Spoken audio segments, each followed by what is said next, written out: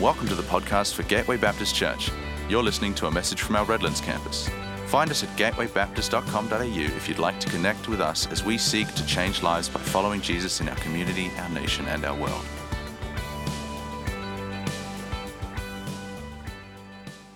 A couple of years ago now, we sadly had to say goodbye to our puppy. He actually wasn't a puppy anymore. Max was 15 years old, which is pretty good for a border collie. And we woke up, he had been getting lame in his back legs. He was on all sorts of medication for quite a while just to try and keep him going. Got up one morning and he just couldn't stand up on his back legs anymore. They just kept sliding out from under him. And we decided it was time to take him to the vet and to let him go and to say goodbye. It was the kindest thing to do. But nobody in our, none of the girls in our family could bear the thought of taking him to the vet, and so it landed on me and Joey.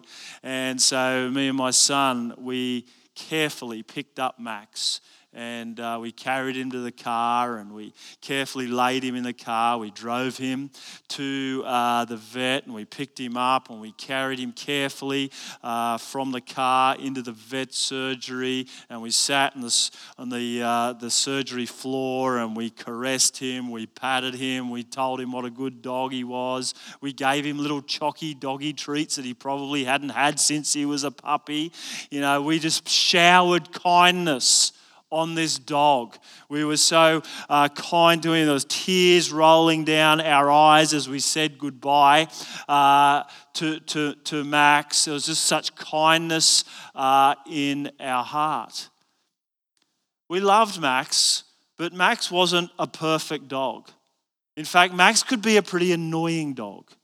You know, Max would dig up, my grass and my garden and make a mess all over the backyard. You know, Max in a lightning storm, he hated lightning, he would scratch all over our timber door. And he would scratch it so hard if we weren't home and he couldn't get in, he would scratch crevices in our front door. And one day he got so scared, he pounded so hard against our side gate that he pulled the ramset bolts out of the wall and pushed the whole gate, over in our backyard.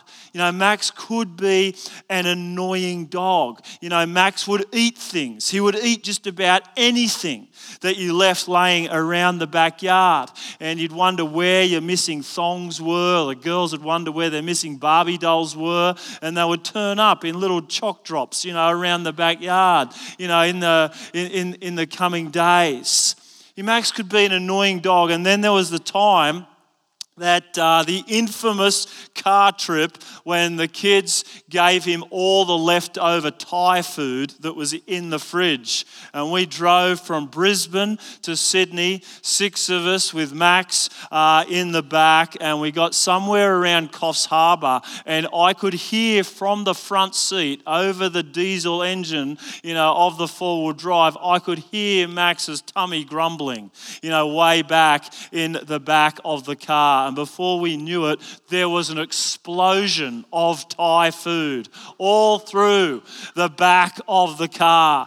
And by the time I pulled the car over and stopped the car, the whole back of the car was just covered in what was once Thai food, about 8 hours earlier. It did not agree, with our dog. And so we drove from Coffs Harbour to Sydney with every window open in the car with our heads out the window. That dog could be annoying, and that dog did not smell good, after he ate half his body weight in Mussaman curry.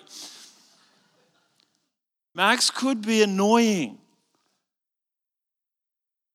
Max could be hard work. But when he was dying, we showed extravagant kindness to him. There was so much kindness in our heart. It got me thinking, what if we showed the same kindness to people who can be annoying? What if we showed the same kindness to people who can be hard work as we do to dead dogs? I want to read a story today in the Old Testament that actually talks about that. It actually talks about a king who shows extravagant kindness to a person who describes himself as a dead dog. And this story, it actually is a powerful story for us today, because the king that is described in the Old Testament, we see in other parts of the Bible, that he's simply a forerunner of Jesus. He is to be a picture of who our ultimate king, the king of all kings, would be when he came. And so when we see the kindness of this king in the Old Testament, remember, it's just a picture. It's a picture of King Jesus. It's a picture of our king today and the kindness that he has in his heart for us. 2 Samuel chapter 9, if you've got a Bible, let's open it up. It says, David asked, David is the king, is there anyone still left of the house of Saul to whom I can show kindness for Jonathan's sake? Now there was a servant of Saul's household named Ziba. They summoned him to appear before David, and the king said to him, are you Ziba? At your service, he replied. The king asked, is there no one still alive from the house of Saul to whom I can show God's kindness? Ziba answered the king, there is still a son of Jonathan. He is lame in both feet. Where is he? The king asked. Ziba answered, he's at the house of Machir, son of Ammiel, in Lodabar. Just remember that, where they lived, in Lodabar.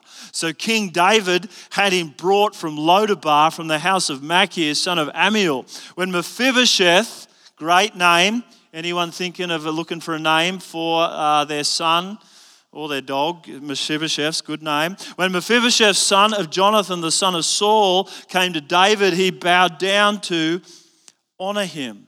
David said, Mephibosheth, at your service, he replied. Don't be afraid, David said to him, for I will surely show you kindness for the sake of your father Jonathan. I will restore to you all the land that belonged to your grandfather Saul, and you'll always eat at my table.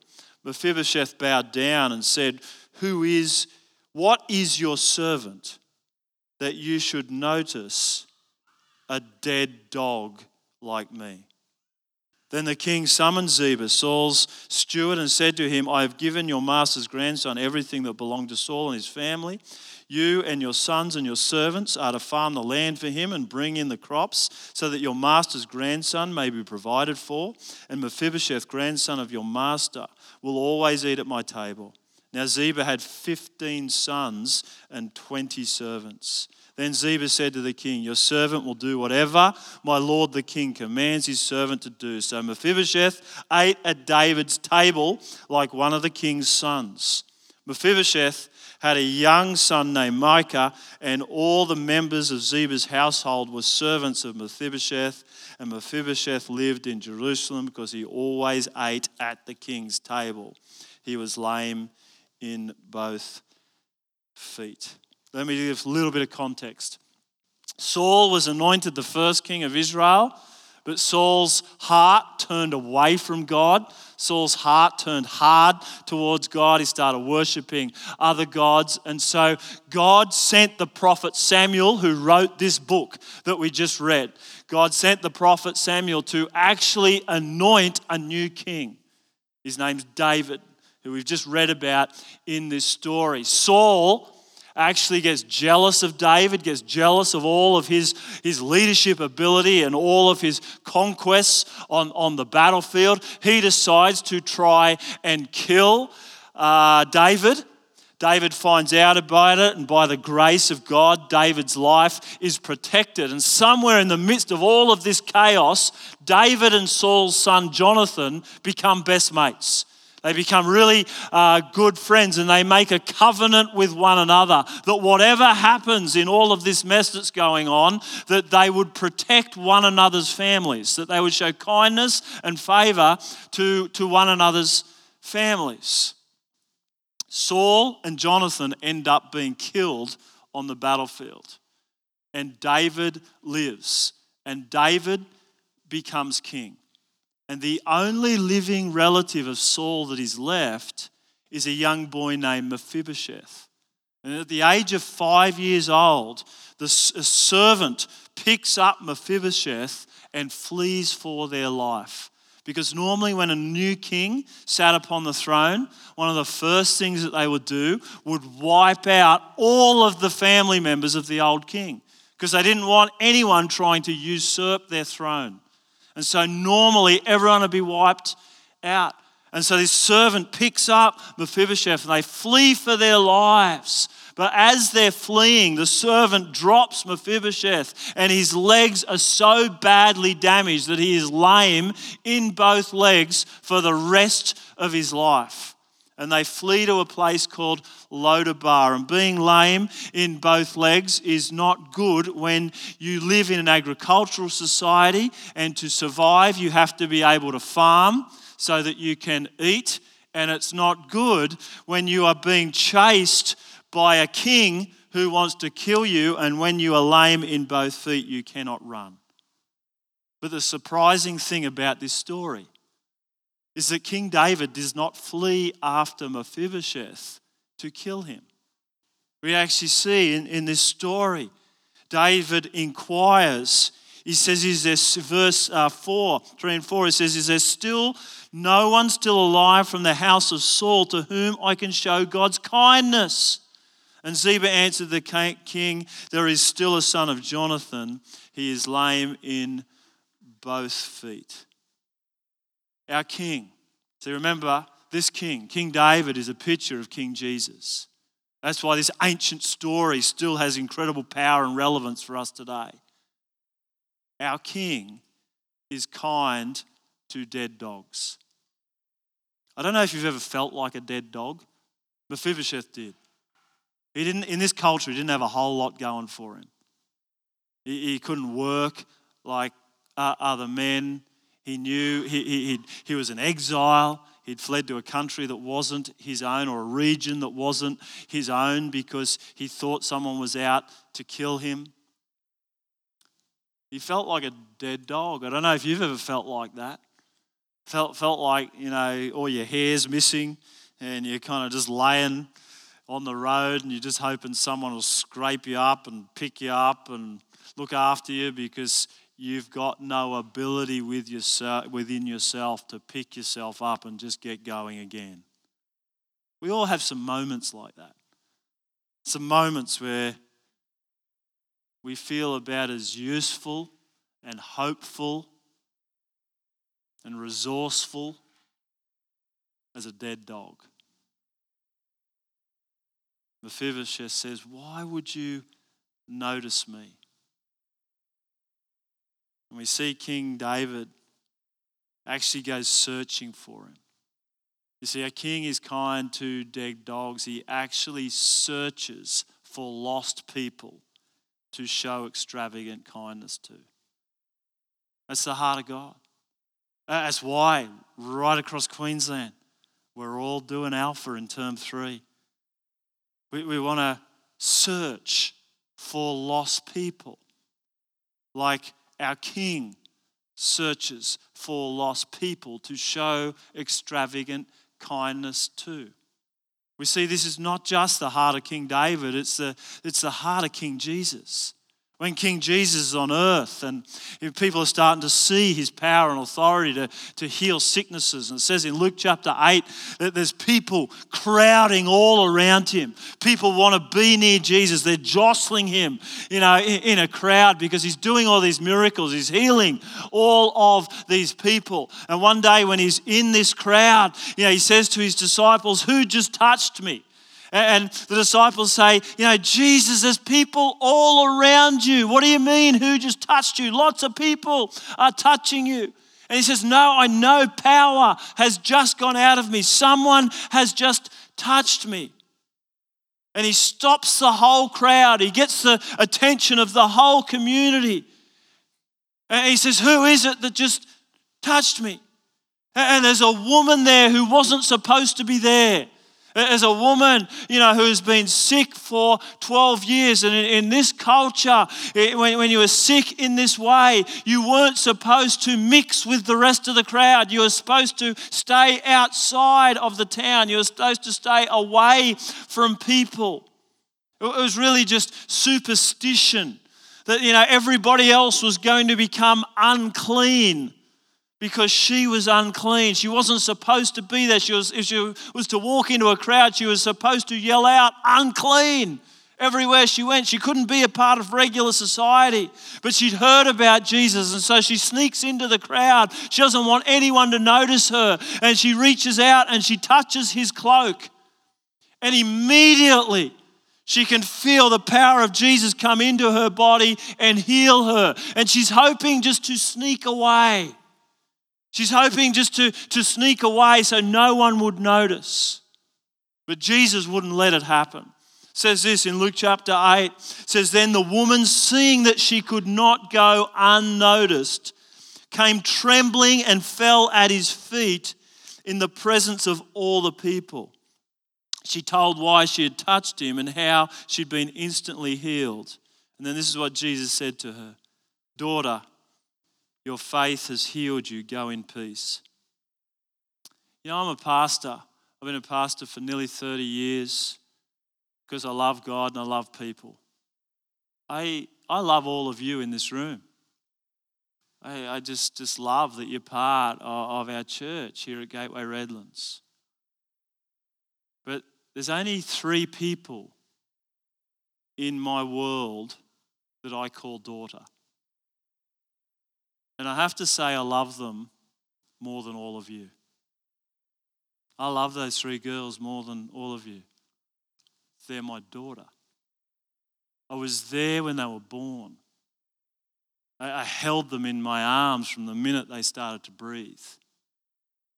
I was there when they took their first step. I carried them when they fell over and they grazed their knees. I carried them when people spoke words of destruction over them, words that hurt them, and I held them close to my chest and I told them how much I loved them. I've walked one of them down an aisle. One of the greatest joys of my life. I love them more than you. As much as I love all of you, they're my daughters. Here's this woman who feels like a dead dog. She comes and she's whimpering at Jesus' feet. She knows she's not supposed to be there.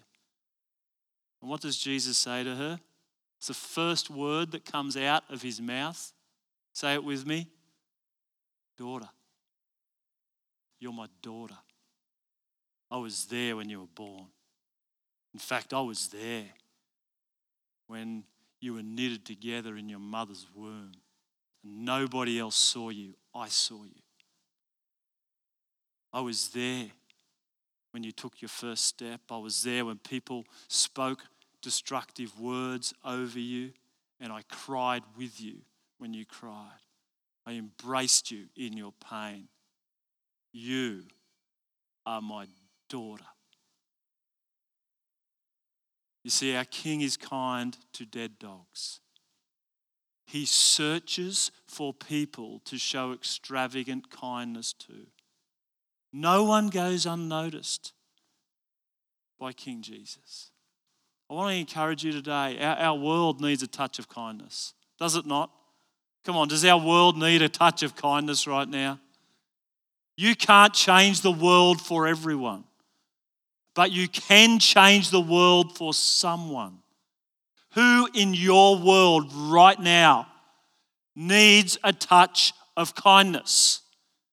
Who do you need to notice? If we're going to be people that show the kindness of our King to the people around us, who do you need to notice right now in your workplace, in your neighborhood that just needs a touch of kindness? They might need a casserole cooked for them. They might need someone to mow their lawn. They might need someone to speak words of life over them because all they're hearing from everybody else is words that are hurtful. Who?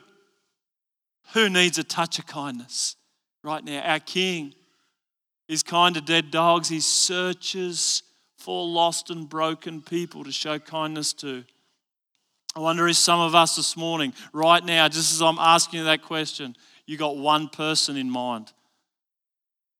someone around you that just needs a touch of kindness right now, that doesn't go unnoticed by God because they didn't go unnoticed by you. God prompted you this morning to actually give them a touch of kindness. Our King is kind of dead dogs. He searches for people to show extravagant kindness to, and he restores whatever we've lost.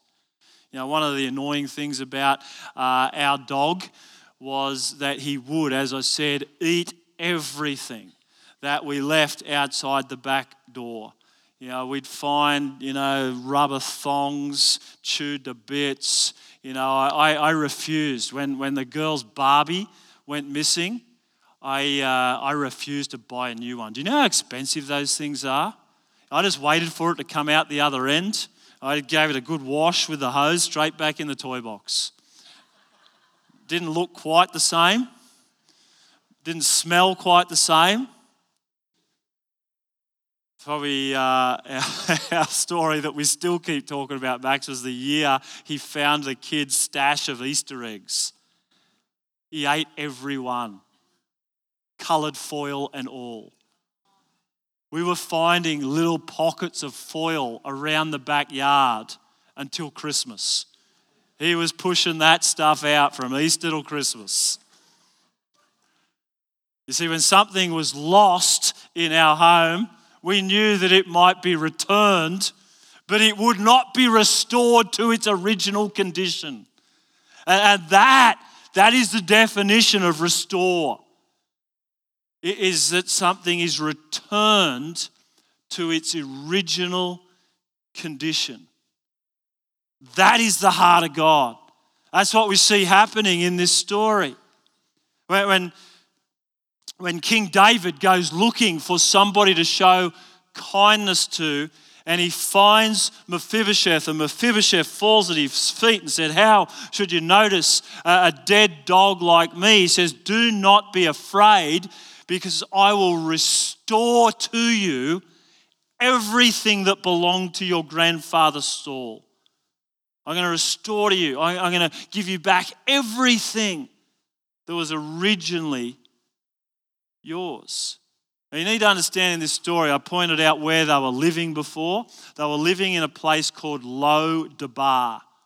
Does anyone actually know what that means? If you translate that into English, what Lo-Debar means? It means no pasture. Or in our language, it means the middle of nowhere. It means no man's land.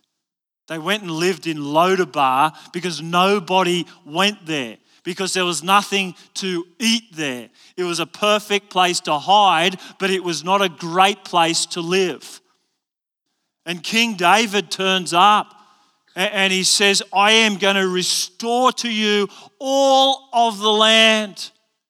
Tens of thousands of acres of fertile land that belonged to your grandfather Saul.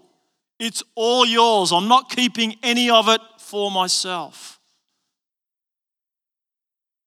Our King is kind to dead dogs. You see, we've got a King today who restores what we have lost. Now, one of my favourite stories in the scripture is the story of the prodigal son. I'm not going to go into great detail about it this morning. Many of you have heard it many, many times before. It's a story of the worst son in the history of all mankind. Goes to his father and says, "Dad, I wish you were dead because I want all your money." Nothing was more disrespectful than that in this culture. But the story does get worse. He becomes more disrespectful. He takes all of his dad's hard-earned money and he wastes it all on prostitutes and parties until there's nothing left. And when this story couldn't get any worse and this son couldn't get any worse, when he had nothing left, he went and got worse. He went and started living in a pigsty and eating the scraps that were fed to the pig. And in Jewish culture, there was nothing worse than associating with pigs. In fact, there was nothing worse than eating pigs. Bacon and egg sandwiches weren't a big deal in Jerusalem. They were shunned. But worse than eating something that came from a pig was actually living with a pig and eating the food that the pigs ate. This was kind of the lowest of the lows. You could not sink any lower than this in Jewish culture. And when this son realizes that he's got nothing left and he's going to die if he stays here, he returns to his father and he's got this speech all worked out in his mind. Dad, just let me be a servant. I can never be your son again, but if I could just plow your fields, if I could just tend to your animals, if I could just polish your shoes, let me be a servant. But before he even gets a chance to get the speech out, the father, patriarchal society, the man of respect in the family and in the community, sees his son coming a long way off and does what no father in this society would do. He hitches up his skirt and he runs down that driveway and he embraces this son who is the worst son, who should have been put to death. Embraces this son and puts his arms around him, and he restores to this wayward son everything that he lost. First words that came out of his mouth: put the ring back on his fingers, a family ring. Put the robe on his shoulders so that everybody knows he is not to be touched. He is not to be harmed. He's not to be put to death because of all of his sins. He is wearing the family ring and the family robe. Put shoes on his feet. That was the picture that you were no longer a servant. Servants had bare feet. But the son in a wealthy family had shoes on his feet. And then let's get all the community together and throw a party, because my son that was lost is now found. Fully restored. He restores his purpose. He restores his position in the family. And he throws a party and celebrates because he is fully restored. Can I encourage us this morning? Our King, King Jesus, is kind to dead dogs. He restores to original condition anything that we've lost. You want a little picture of original condition? Go all the way back to Genesis 1 and 2. Perfect, blameless intimacy between people and God. Perfect, unashamed intimacy between husband and wife, person and person. And perfect, peace-filled relationship with the world around us and the environment. God says, I want to restore you to original condition. That's the kind of relationship I want with you. That's the kind of relationship I want you to have with one another. That's the kind of relationship I want you to have in this world and with this world. I wonder if some of us just need God, the midpoint of the year, just need God and his kindness to restore to us, to restore something that we've lost. Henri Nouwen would often look at this painting that Rembrandt did of the prodigal son. And he'd allow just looking at this painting and the story of Luke 15 just to minister to his heart. He said, I have to kneel before the Father, put my ear against his chest and listen without interruption to the heartbeat of God. I wonder if some of us just need to do that today. This picture of the most loving Father, the kindest Father that we'll ever meet. We just need to put our ear against his chest and let the kindness in his heart begin to transform our heart, to restore what we've lost. I would say there's some of us here in this room, we're halfway through the year and, all different, year hasn't worked out exactly as we thought it was going to.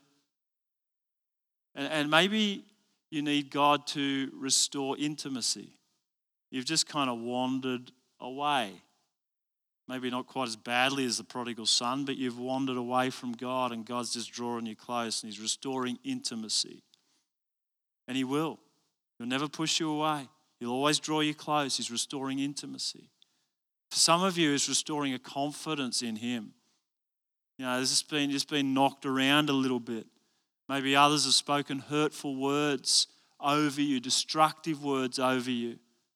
And God's just drawing you close. He's drawing you into His heart. He's just speaking life over you. He's restoring your mind and the way that you think. For some of you, and this was true of me about 4 weeks ago, I got a couple of mates who pray for me all the time. We meet together once a month to pray, but they pray for me every day. And any day I can text them and say, hey, this big thing going on, or this is what's going on for me, pray for me. And just a couple of weeks ago, or probably 4 weeks ago, I had to text them and say, I've lost my joy. I've run out. I've lost my joy and it doesn't feel good. I've lost my joy for ministry. I've lost my joy in my relationship with God. Pray for me. That can happen to all of us. And I just feel as some of us here this morning, it's a bit of a heart check in the middle of the year, you'd say the same thing. You just lost your joy. The good news is God wants to restore it. And He does. I love the way He's just been slowly just restoring me. As I put some important practices back into my life, I've just slowed down a little bit. It's been restoring joy. Maybe even think back to when you first got saved, how much joy you had. For some of you today, He just wants to restore the joy of your salvation. Our King is kind to dead dogs. He searches for people to show extravagant kindness to. He restores what we've lost. And lastly, our King is kind to dead dogs because He invites us to eat at His table every day. You know, we trained our dog to do a whole bunch of tricks. We trained him to play dead. We trained him to sit. We trained him to round up our chickens. We didn't have any sheep. As a sheepdog, we didn't have any sheep, but we had chickens, and he would round up the chickens. And he was an extremely spiritual dog. My wife, I did not do this, but my wife trained him to say grace before he ate his dinner. And so when we put the bowl down in front of him, he would not eat it until he put his paw up like this. Susan would hold his paw and say grace. It was embarrassing. But he would do it every day because Susan had trained him to do it. But one of the annoying things about him was he never wanted what was in his bowl.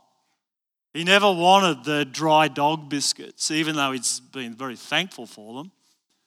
He wanted to eat what was on our table.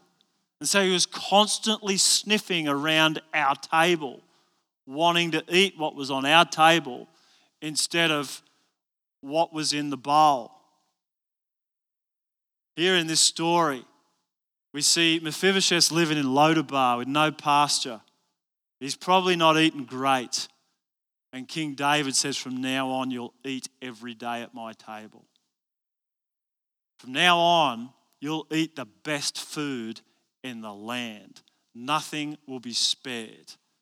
And our King, King Jesus, says the same thing. He says, I am the bread of life. Come to me and eat and you will be satisfied. In fact, it's the only thing that will satisfy you. It is actually being in close communion with me. You know, I wonder if some of us, God has spread a table, a banquet in front of us, and we're just happy nibbling on the corn chips in the corner. And God's saying, I've got something so much better for you. I want you to take everything that I've got to offer you, all of my goodness, all of my grace, all of my living word, the power of my Holy Spirit. I want you to receive it from me every day. And somehow in our mind we think God couldn't be that kind to me. He's not really talking about me, and we're happy just sort of nibbling on the corn chips in the corner until one day we get to heaven and hopefully we'll scrape in. Be kind to yourself. I want to encourage us to find someone to be kind to.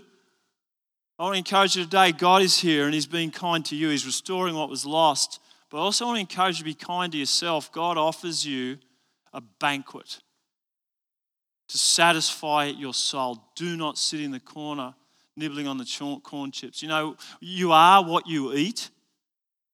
You know, what it is you take in. You know, if you sat down with someone for lunch tomorrow and, they ordered 3 double whoppers, some fried onion rings, a couple of serves of fries, and a Diet Coke, you kind of think, oh, that's pretty stupid. You know, thinking that the Diet Coke is going to, fix up the rest of your diet. Some of us are living on a spiritual diet like that. We're kind of watching 3 hours of Netflix, 2 hours of Facebook scrolling, a couple of hours of talk back radio and mainstream media, and then we're squeezing in 90 seconds of every day with Jesus. And we're thinking that somehow the everyday with Jesus in that 90 seconds is actually going to shape our lives more than everything else we're putting into our bodies. My grandfather, he had a bit of a market garden. He used to send me to the produce store to pick up stuff for him in Western Sydney. And there's this produce store I'd always go to, and there's the same guy always working there. And I'd regularly turn up there to pick up loads of fertilizer or whatever I needed to get. And he'd be nibbling on dog biscuits. He always had a dog biscuit in his mouth, just nibbling on it. And you can live on them. They won't hurt you. But they're not that tasty. But this guy, he actually started to look a bit like a dog. It says on the packet, it's good for your coat. He had really hairy arms and long hair. He looked a bit mangy. You are what you eat. None of you here in this room would consider going home and snacking on dog biscuits this afternoon. You know there's something better to eat. But many of us are snacking on dog biscuits spiritually. And God's got something so much better for us. Maybe at the start of the year you said, I'm going to wake up every morning and they're dry too. Start of the year, I'm going to wake up every morning, I'm going to eat kale, I'm going to do 500 push-ups, I'm going to spend an hour in God's Word and 3 hours in prayer. And then you get to the middle of the year and you had Fruit Loops this morning, you did 2 push-ups before you reached for the remote, and you've been religiously playing Wordle all year. And it's a bit of a moment, a bit of a heart check in the middle of the year and going, actually, God's got something so much better for me. How can I actually take this banquet that God set before me and take the time to eat and receive it? For me, it means getting back, and I meant a couple of weeks ago, getting back every day into SOAP journaling. Just simply reading through Scripture, observing. O is for observe, A is for application, P is for prayer. Just taking the time to slow down, to read Scripture, observe what God's saying, apply it to my own life, and to pray. For me, it means listening. I drive a fair bit these days. It means listening to podcasts of people either reading the Bible or preaching or just reflecting on God's Word in some way as I'm driving, and just begin to fill my heart again with the goodness of God. I don't know what it is for you, but I want to encourage you. Maybe there's some scriptures you need to memorize at the moment. You need to memorize them until they become part of you.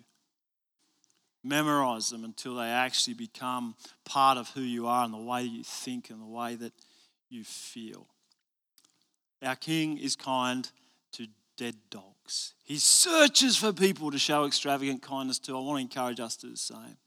Our King, he's kind to dead dogs. He restores to original condition what we've lost. And he wants to restore some of us this morning. I want to encourage some of us this morning to be kind to ourselves. Just to change your diet. Come to his table and receive what he has for you. I'm going to get the band to come up. What I want to do this morning as we finish, I want to pray for a whole bunch of people just standing right where you are. All right, just responding to whatever God has been saying to you this morning. And then we're going to start singing this song. And in the middle of the song, I just want a whole bunch of people lined up down the front here, just testifying to the ways you look back. It might be 20 years ago, or it might have just been last week. You can testify that our King is still exceedingly abundantly kind. Testify to the way that you've seen the kindness of God at work in your life. But just before we do that, I'd just love to pray for us. We hope you've been blessed by this message. If we can pray for you, or you would like to take a further step in your relationship with Jesus, we would love to connect with you. Please head to gatewaybaptist.com.au and click on Get Connected to let us know.